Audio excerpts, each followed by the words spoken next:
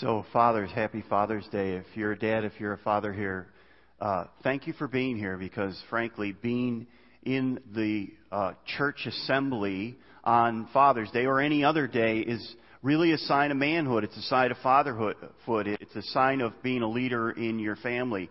So thank you for being here this morning. I want to take a moment and pray for all the dads, all the fathers that are here today, and just ask for God's blessing and God's grace and God's help. Because being a father today is harder than it's ever been. I don't think it's ever been more difficult to be a father, to be a dad in our culture, in our pop culture today than it ever has been. So would you join me and let's pray together and let's ask God to bless our dads and our fathers. Let's pray. And so, Father, we call you Father, and for some of us that's a difficult thing because we didn't have a good father, we didn't have a role model, we didn't have a dad. But you, as you're described in Scripture, and as we see good examples in our world, we know what a good dad is. We know what a good father is. And even though we may not even know who our dad is, we may not know, may not have experienced a good father, we know you are. And the moment we give our hearts and lives to Jesus, you become our Father. And we can come to you, and you know us, and you love us. I pray for the fathers here today, Father. I pray that you would help them to be the dads that you've called them to be. And sometimes that's a difficult job. Sometimes they're pulled in a lot of different directions, and they feel as though they're inadequate and they've failed. But thank you, Father, that today is a new day. And as long as they draw breath, as long as they have a pulse, you have a plan for their lives. They can have a relationship with their children. They can be a father. We ask, Father, for those who feel as though it's too late. They've just been a terrible failure. They feel guilty. They feel discouraged about the role they played. I pray, Father, that you would encourage their hearts today. And today would be a new day, a day of beginnings, where they would say, today I'm going to become the dad I need to be. For those who maybe have tried and gotten either lazy or just not worked very hard at it and not taken up the torch of being a father, may today be a day that torch is relit. I pray for those dads that are struggling because of losses. They've lost children. They feel a loss today. That you would be a very present help in this day and time. For the single dads out there that are trying to do their very best and find it very difficult and find each day a challenge of its own. Father, we all, as fathers and dads, we all need wisdom. We all need your help. We realize that we can't be the dads that we are called to be without you empowering us, enlightening us, and enabling us to be the dads that only you can make us be. Thank you, Father, for the dads that are here. May they have a blessed day today. And may today be a day where they'll you'll reignite within them that passion to be the father, the leader that you've called them to be, so that young men and young women will grow up knowing what a loving father is. When they think of Heavenly Father, they'll know what that means. So for your blessing, Father, for your help, we call out to you today, and we thank you. In Jesus' name, amen.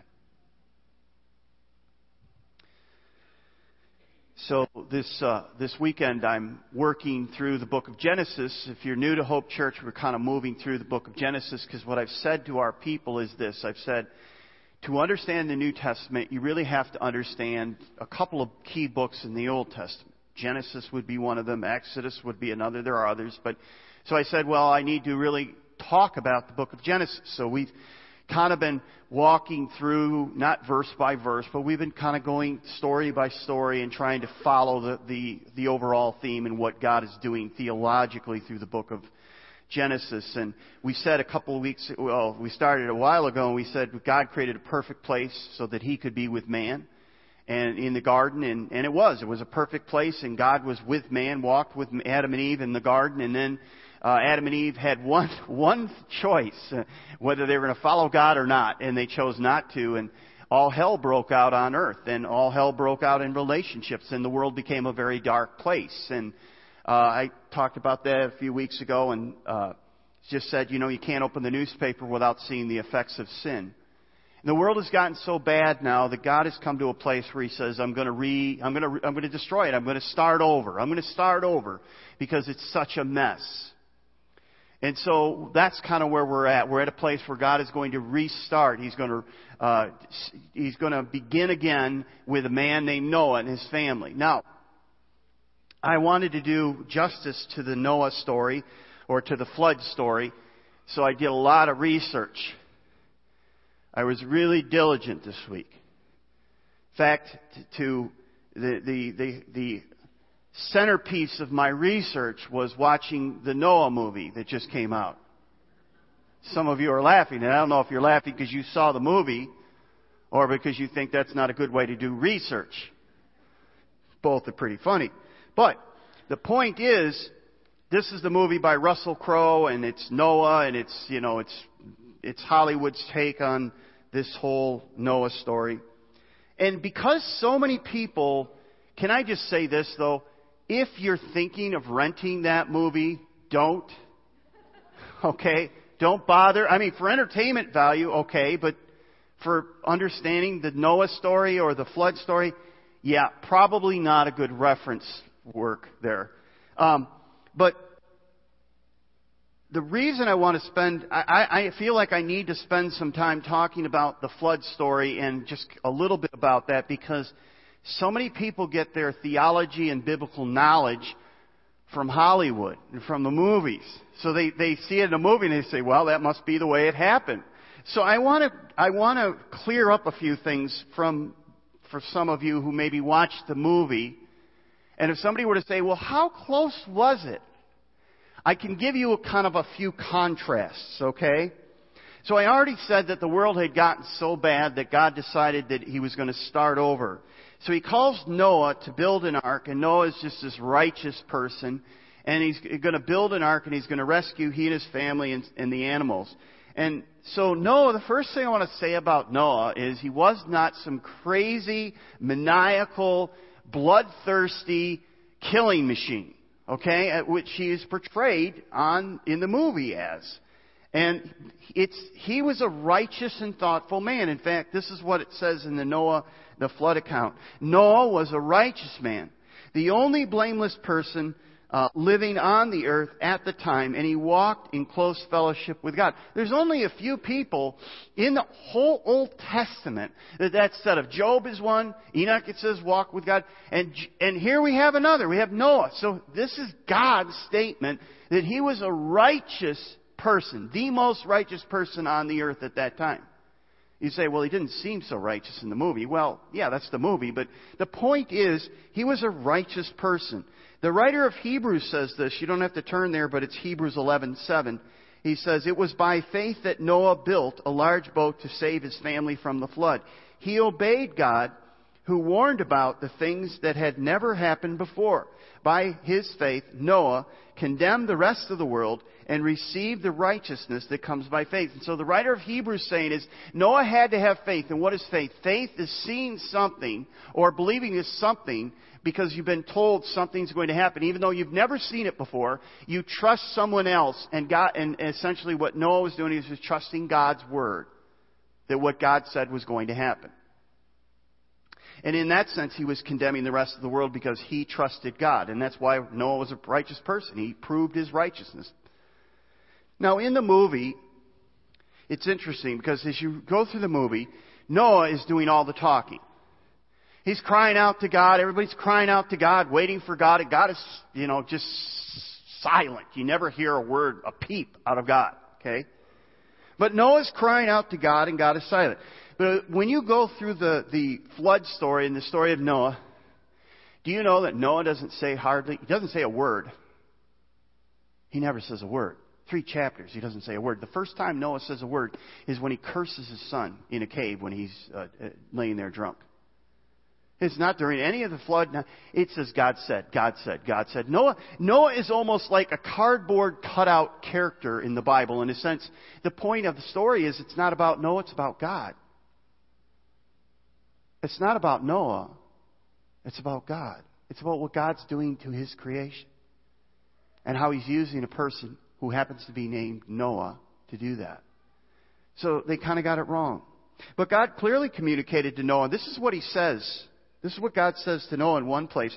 So God said to Noah, I have decided to destroy all living creatures, for they have filled the earth with violence. Yes, I will wipe them all out, I will wipe them all out along with the earth. Build a large boat from cypress wood.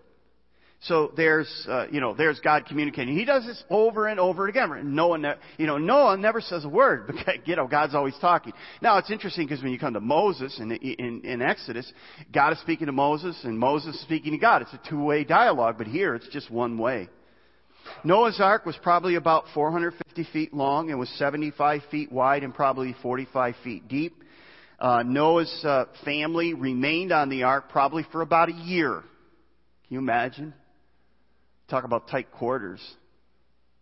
Can you catch a whiff of that? What that must have been like? What a ride, huh? And in the movie, they have these crazy demon-possessed rock people that happen to be preservers of Noah. The Bible doesn't give us any indication that there were rock people, these superhuman rock people. The only thing I could think of, and I was thinking, well, where did they get this idea? And I'm thinking, well, I think it's that, what we talked about last weekend, the sons of God married the daughters of men, and they were warriors and all that stuff. Yeah, but where do the rock people come from? So it's like they have these rock people around. I don't think there were rock people, sorry. Also, Tubal-Cain basically snuck aboard the spoiler alert for those of you that he snuck, and he's the bad guy, snuck aboard the ark and essentially got into a knife fight with Noah and ultimately was killed together. It's not in the scripture, okay? But I do want to give the producers credit because they did get a few things correct. They got his name right. He did build a boat. And what else? Oh, yes, there were animals on the ark. That's about it, folks. Everything else is, well, not so much. The key verse, though, in this whole story, I think, is chapter 8, verse 1. And this is what it says. God remembered Noah and all the wild animals and livestock with him in the boat. God remembered Noah.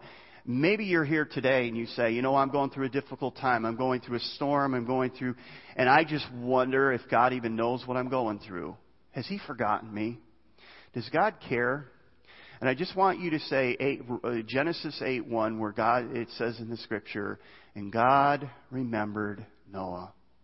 God knows what you're going through. God knows your storm. God knows you. He remembers you. He knows what you're going through. Can you imagine, though, as Noah got off the boat, as they finally disembarked the boat, and they had this incredible storm, this incredible flood. They spent a year on the ark. Everything had been destroyed by water, and probably the first time it began to rain, they must have gone, oh no, right? Is there going to be another flood? Are we safe? And so God comes to Noah and He gives him a promise, a beautiful sign. He says, I'm never going to destroy the earth again. I am going to lay my rainbow in the sky, and that will be a reminder to you that I will never destroy the earth again by water. Notice what it says. So the story of Noah and the flood shows us that God offers second chances, that He is the God who brings new beginnings. So I want to ask you a couple questions today. Do you want a new beginning? Do you need a second chance?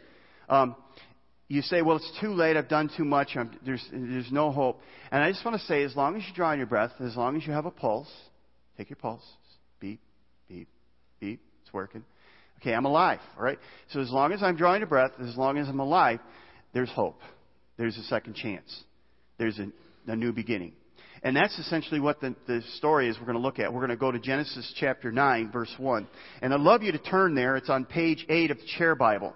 And really, this is really what God is saying to Noah and his family. He's saying, here's a second chance. Here's a new beginning. Now, I don't know where you're at today, but many of us would probably say, you know what, it wouldn't be a bad thing to have a second chance or a new beginning. And, you know, if you want to go back and erase all the past and start over, well, of course, that's not possible. But if you want to say, no, I'm going to put a marker line down here, and from today on, there's going to be a new beginning. There's going to be new hope. There's a second chance, because I believe that's what God wants us to take from this passage today. But let's look at our passage. This is Genesis chapter 9, starting at verse 1. And I'd love you to follow along with me. This is on page 8. And the reason I want you to follow along is because I want you to interact with the Word of God, because I believe that's where the power is. Then God blessed Noah and his sons and told them, "Be fruitful and multiply, fill the earth.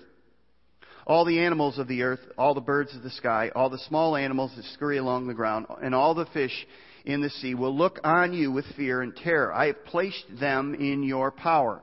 I have given them to you for food, just as I have given you grain and vegetables. But you must never eat any meat that still has the lifeblood in it. And I will require the blood of anyone who takes another person's life. If a wild animal kills a person, it must die. And anyone who murders a fellow human must die. If anyone takes a human life, that person's life must also be taken by human hands. For God made human beings in His own image. Now be fruitful and multiply and repopulate the earth." Then God said to Noah and his sons, "I hereby confirm my covenant with you and your descendants and with all the animals and that were on the boat with you, the birds, the livestock, and all the wild animals, every living creature on the earth.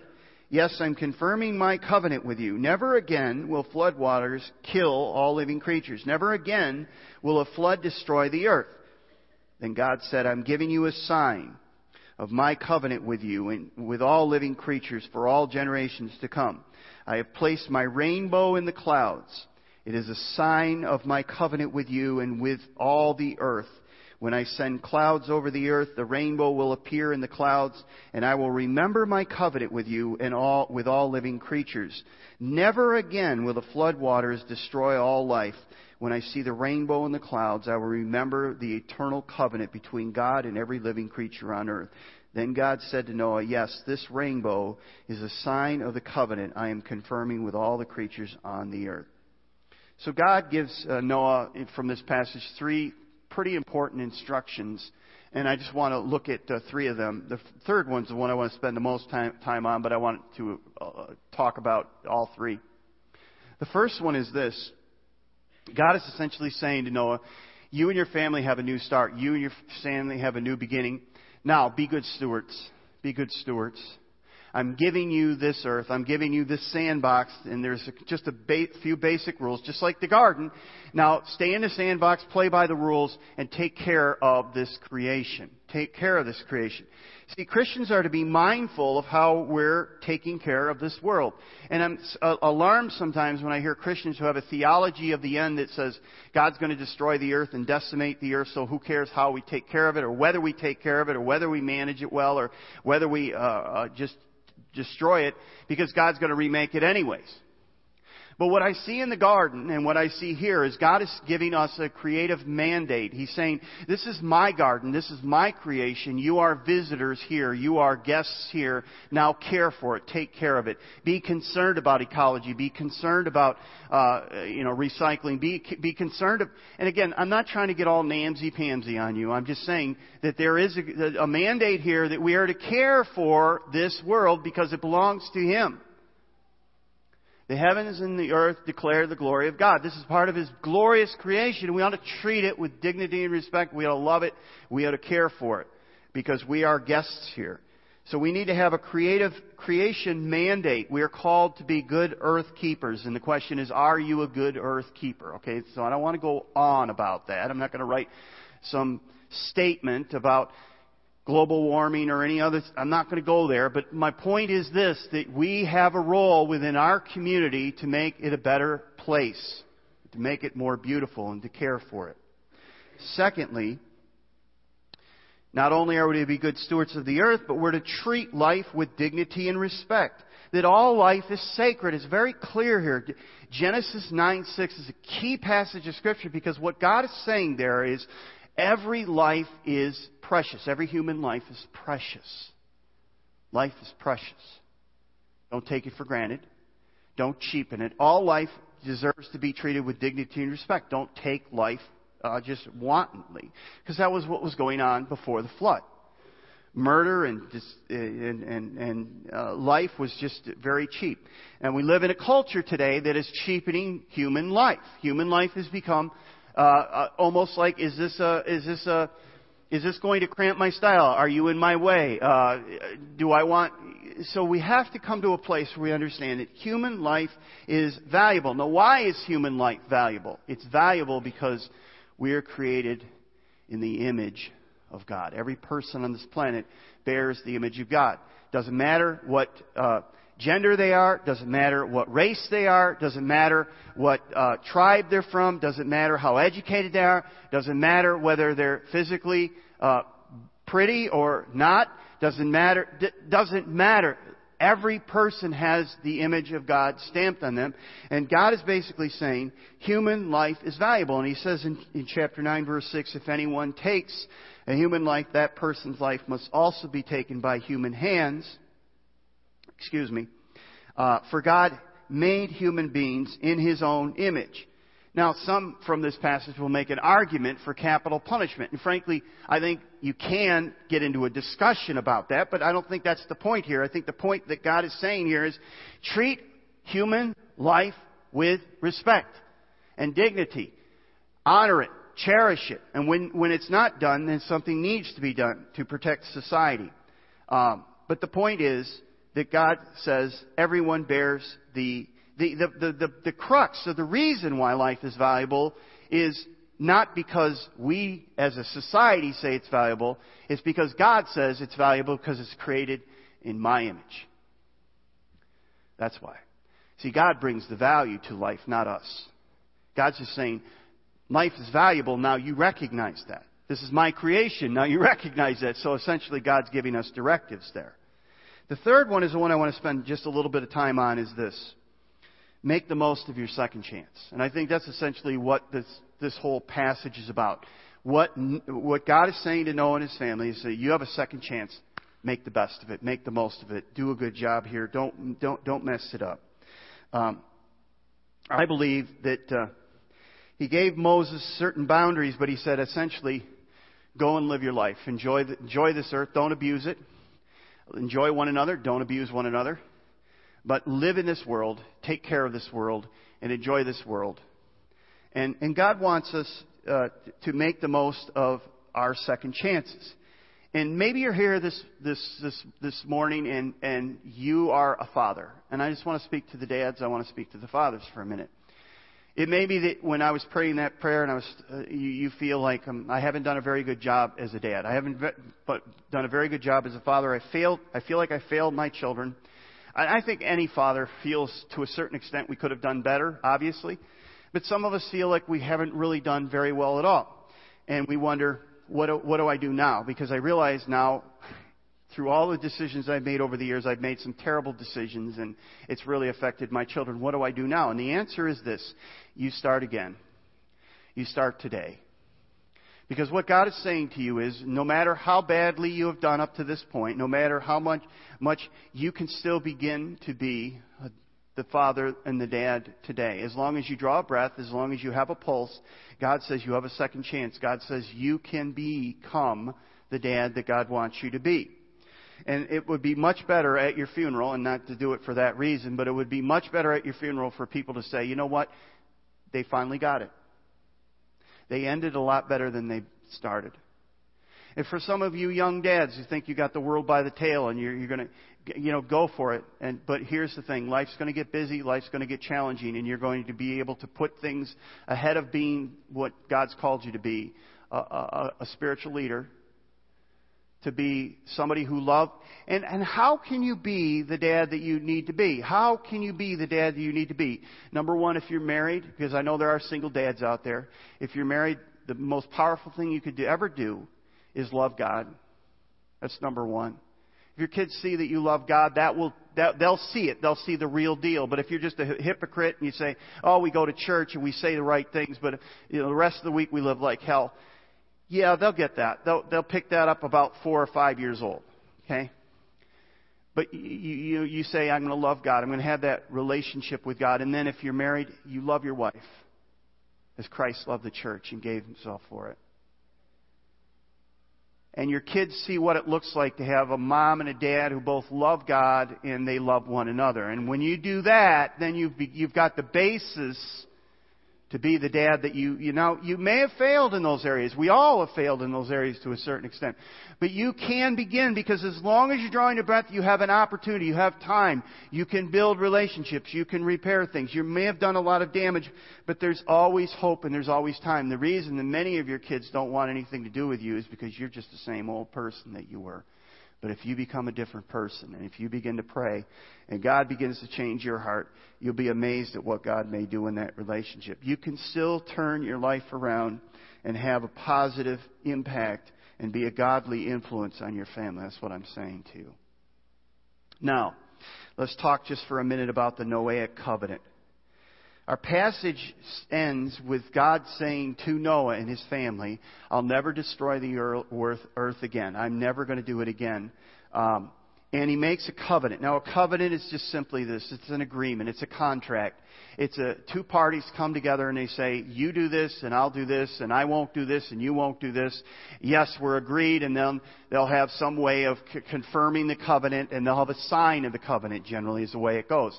In this case, in the Noahic covenant, God makes a promise to Noah. And he says, Noah, I'm never going to destroy the earth again. Never going to do it. It's all on me. And I'm going to put a bow in the air, and you're going to see the rainbow, and that's going to be a reminder that I'll never do this again. So God, in this case, makes a one-sided covenant. It's all on God, that He will never again flood the earth. But then God gives Noah the sign, and the sign of the covenant, and it's interesting because the sign of the covenant for bow is, in the Hebrew Bible, it's used as a battle bow. It's the bow that you go to war with. And what God is saying to Noah here is, yes, the earth became so corrupted, I had it destroyed. I had to take my battle bow and I had to destroy the earth with water. My wrath poured down and that generation was destroyed. But what I'm doing, Noah, right now is I'm taking my battle bow and I'm putting it up in the sky, and it'll be pretty to look at, and it'll be beautiful. And it will not be facing to earth, it'll be facing up. So you don't have to fear it. It'll be beautiful. But it'll be a sign to you that I have laid aside my battle bow and I will no longer destroy the earth. And everyone will see it when it rains. When it rains, you don't have to fear because you'll see the bow. Now, so his battle bow has become not a bow of wrath, but a bow of peace. A bow of beauty. A bow of promise, right? So let me ask you a question. If you're here today and you've never trusted Christ as your Savior, why not? Now you say, wait a minute. It seems like you just... Okay, how'd you do that? Why'd you do that? And I just want to say that today is an opportunity for you for a second chance. Today is an opportunity for you for a new beginning. And it begins, if you've never given your heart to Christ, by that. If you never have called upon the Lord, today is the day that begins. Now I want you to turn to a passage because I want you to see something, because this is where we tie in what I'm talking about now. 2 Peter chapter 3 verse 5, and on page 939 of the Chair Bible. Now, in this passage, Peter's going to talk about people who have been warned before that God's judgment is coming. In other words, Peter's saying judgment is coming, but people didn't think it was coming. They thought they had time. They thought God wasn't going to judge. They had plenty of time. They didn't have to repent. They were okay. And what Peter is saying, they were wrong. Judgment came. And then he's going to say judgment is going to come in the future. So let me read you that passage. 2 Peter chapter 3 verse 5. I'm going to read 5 through 7 and then verse 9. They deliberately forgot that God had made the heavens by the word of His command, and He brought the earth out from the water that surrounded it with water. Now notice he's making reference to the flood now. Then He used the water to destroy the ancient world with a mighty flood. And by the same word, the present heavens and earth have been stored up for fire. They are being kept for the day of judgment, when ungodly people will be destroyed. The Lord isn't really being slow about His promise, as some people think. No, He is being patient for your sake. He does not want anyone to be destroyed, but wants everyone to repent. So Peter's point is this. God's judgment came in the past. God's judgment is coming in the future. God doesn't want people to be destroyed. He's waiting. And his argument is that the people that Peter is talking to, saying, God isn't going to judge, God isn't going to come. And what Peter is saying is, yes, He is, and the only reason He's waiting to give you enough chance to repent, to turn to Christ, to find salvation. And today is the day of salvation. Today is the day, not tomorrow, not next week. And I don't know where you're at spiritually, but I do know this, that judgment is coming. And if you're not under the blood of Jesus Christ, if you've never called upon Christ as your Savior, you're in trouble. Peter is speaking to the people and he's saying, yes, it doesn't seem like judgment is coming, but be assured it is coming, just like it came in the past, just like those, when the judgment before it came, didn't think it was coming, and all of a sudden, boom, there it is, it came. And he's saying it will come in the future. This time it won't be by water, it will be by fire.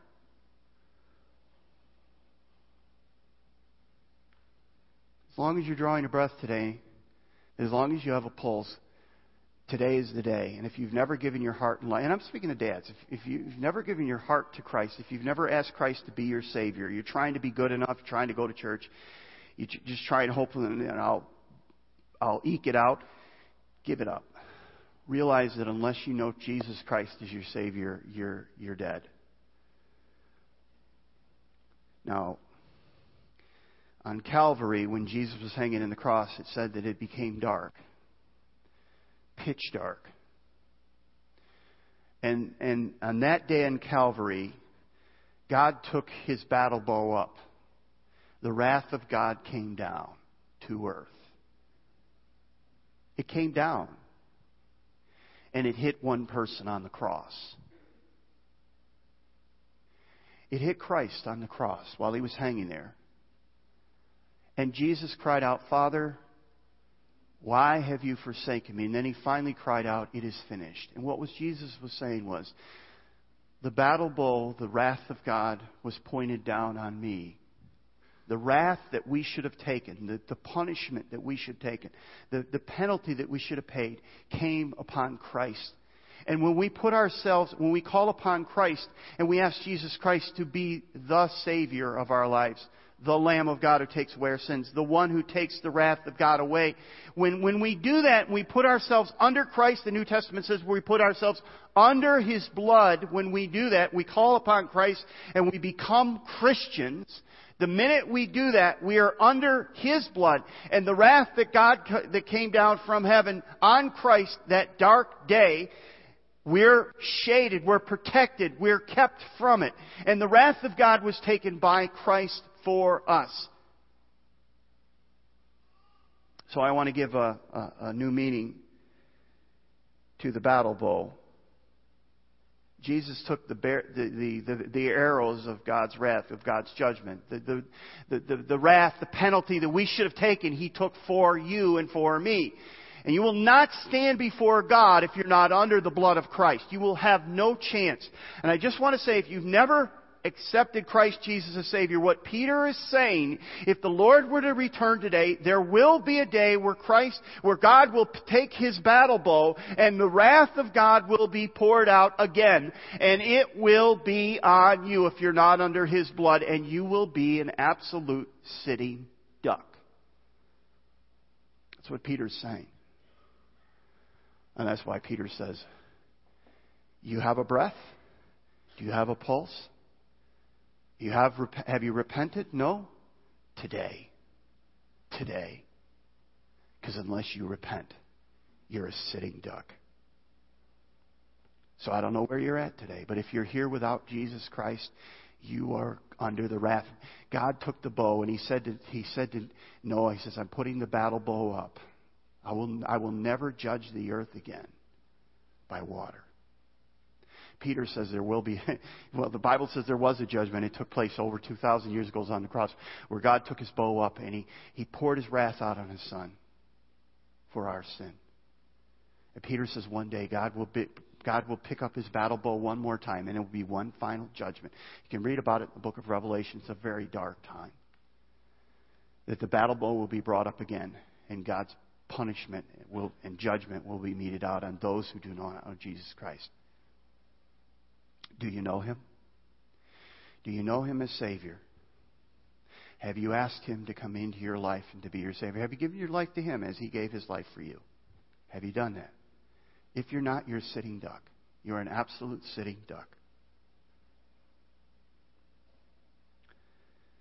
So if you're a follower of Jesus Christ, the rainbow, I hope, has new meaning to you. Not just God's not going to destroy the world from wrath anymore, but God has set his battle bow up. And if you're under the blood of Jesus Christ, when you see a rainbow, you realize the price for my sin was paid in full when Jesus Christ took the wrath of God on the cross. And God set his battle bow up for us once and for all and said, forgiven. Peace. If you're under the blood of Christ, you don't need to fear the battle bow anymore, because it was already poured out. Do you know Jesus as your Savior? Today is the day. Not tomorrow, not the next day. Peter says God is waiting to bring that judgment, to pick up his battle bow again, not wishing that any should perish, but that all might come to repentance. Turn from their way and turn to God. I want to lead you in a word of prayer. And as I do that, it may be that you've never trusted Christ, and this prayer will be a reflection of your heart today. So let's bow our heads. Let's pray. And Father, I do not know where people's hearts are, but you do. I pray for someone who's here today, Father, maybe a number, who say, I'm lost. I've tried my best, but I realize now for the first time that I need a Savior. And I realize Jesus is that Savior, that he took the punishment that I should have had. He lived the life I should have lived, and he died the death I should have died. It should have been me there. It should be my punishment. But Jesus took it for me. And Father, I realize I'm a sinner, I'm lost, I'm helpless and hopeless, and without you sending Jesus and he dying on the cross for me, I'm dead. I'm vulnerable. I'm lost. And he gave his life for me. And now, Father, by faith, I give my life to you. I kneel before you. I bow before you. I call upon you. I ask you to forgive me because of Jesus. And I thank you that by faith, because of the sacrifice of Jesus, you have forgiven me. Not because I deserve it, not because I've earned it, but because you have graciously blessed me. And I thank you that I can begin today with a new beginning and a new start. For those of us, Father, who have been forgiven and we've called upon the Lord maybe many years ago, may we never look at a rainbow the same. May we understand that 2,000 years ago,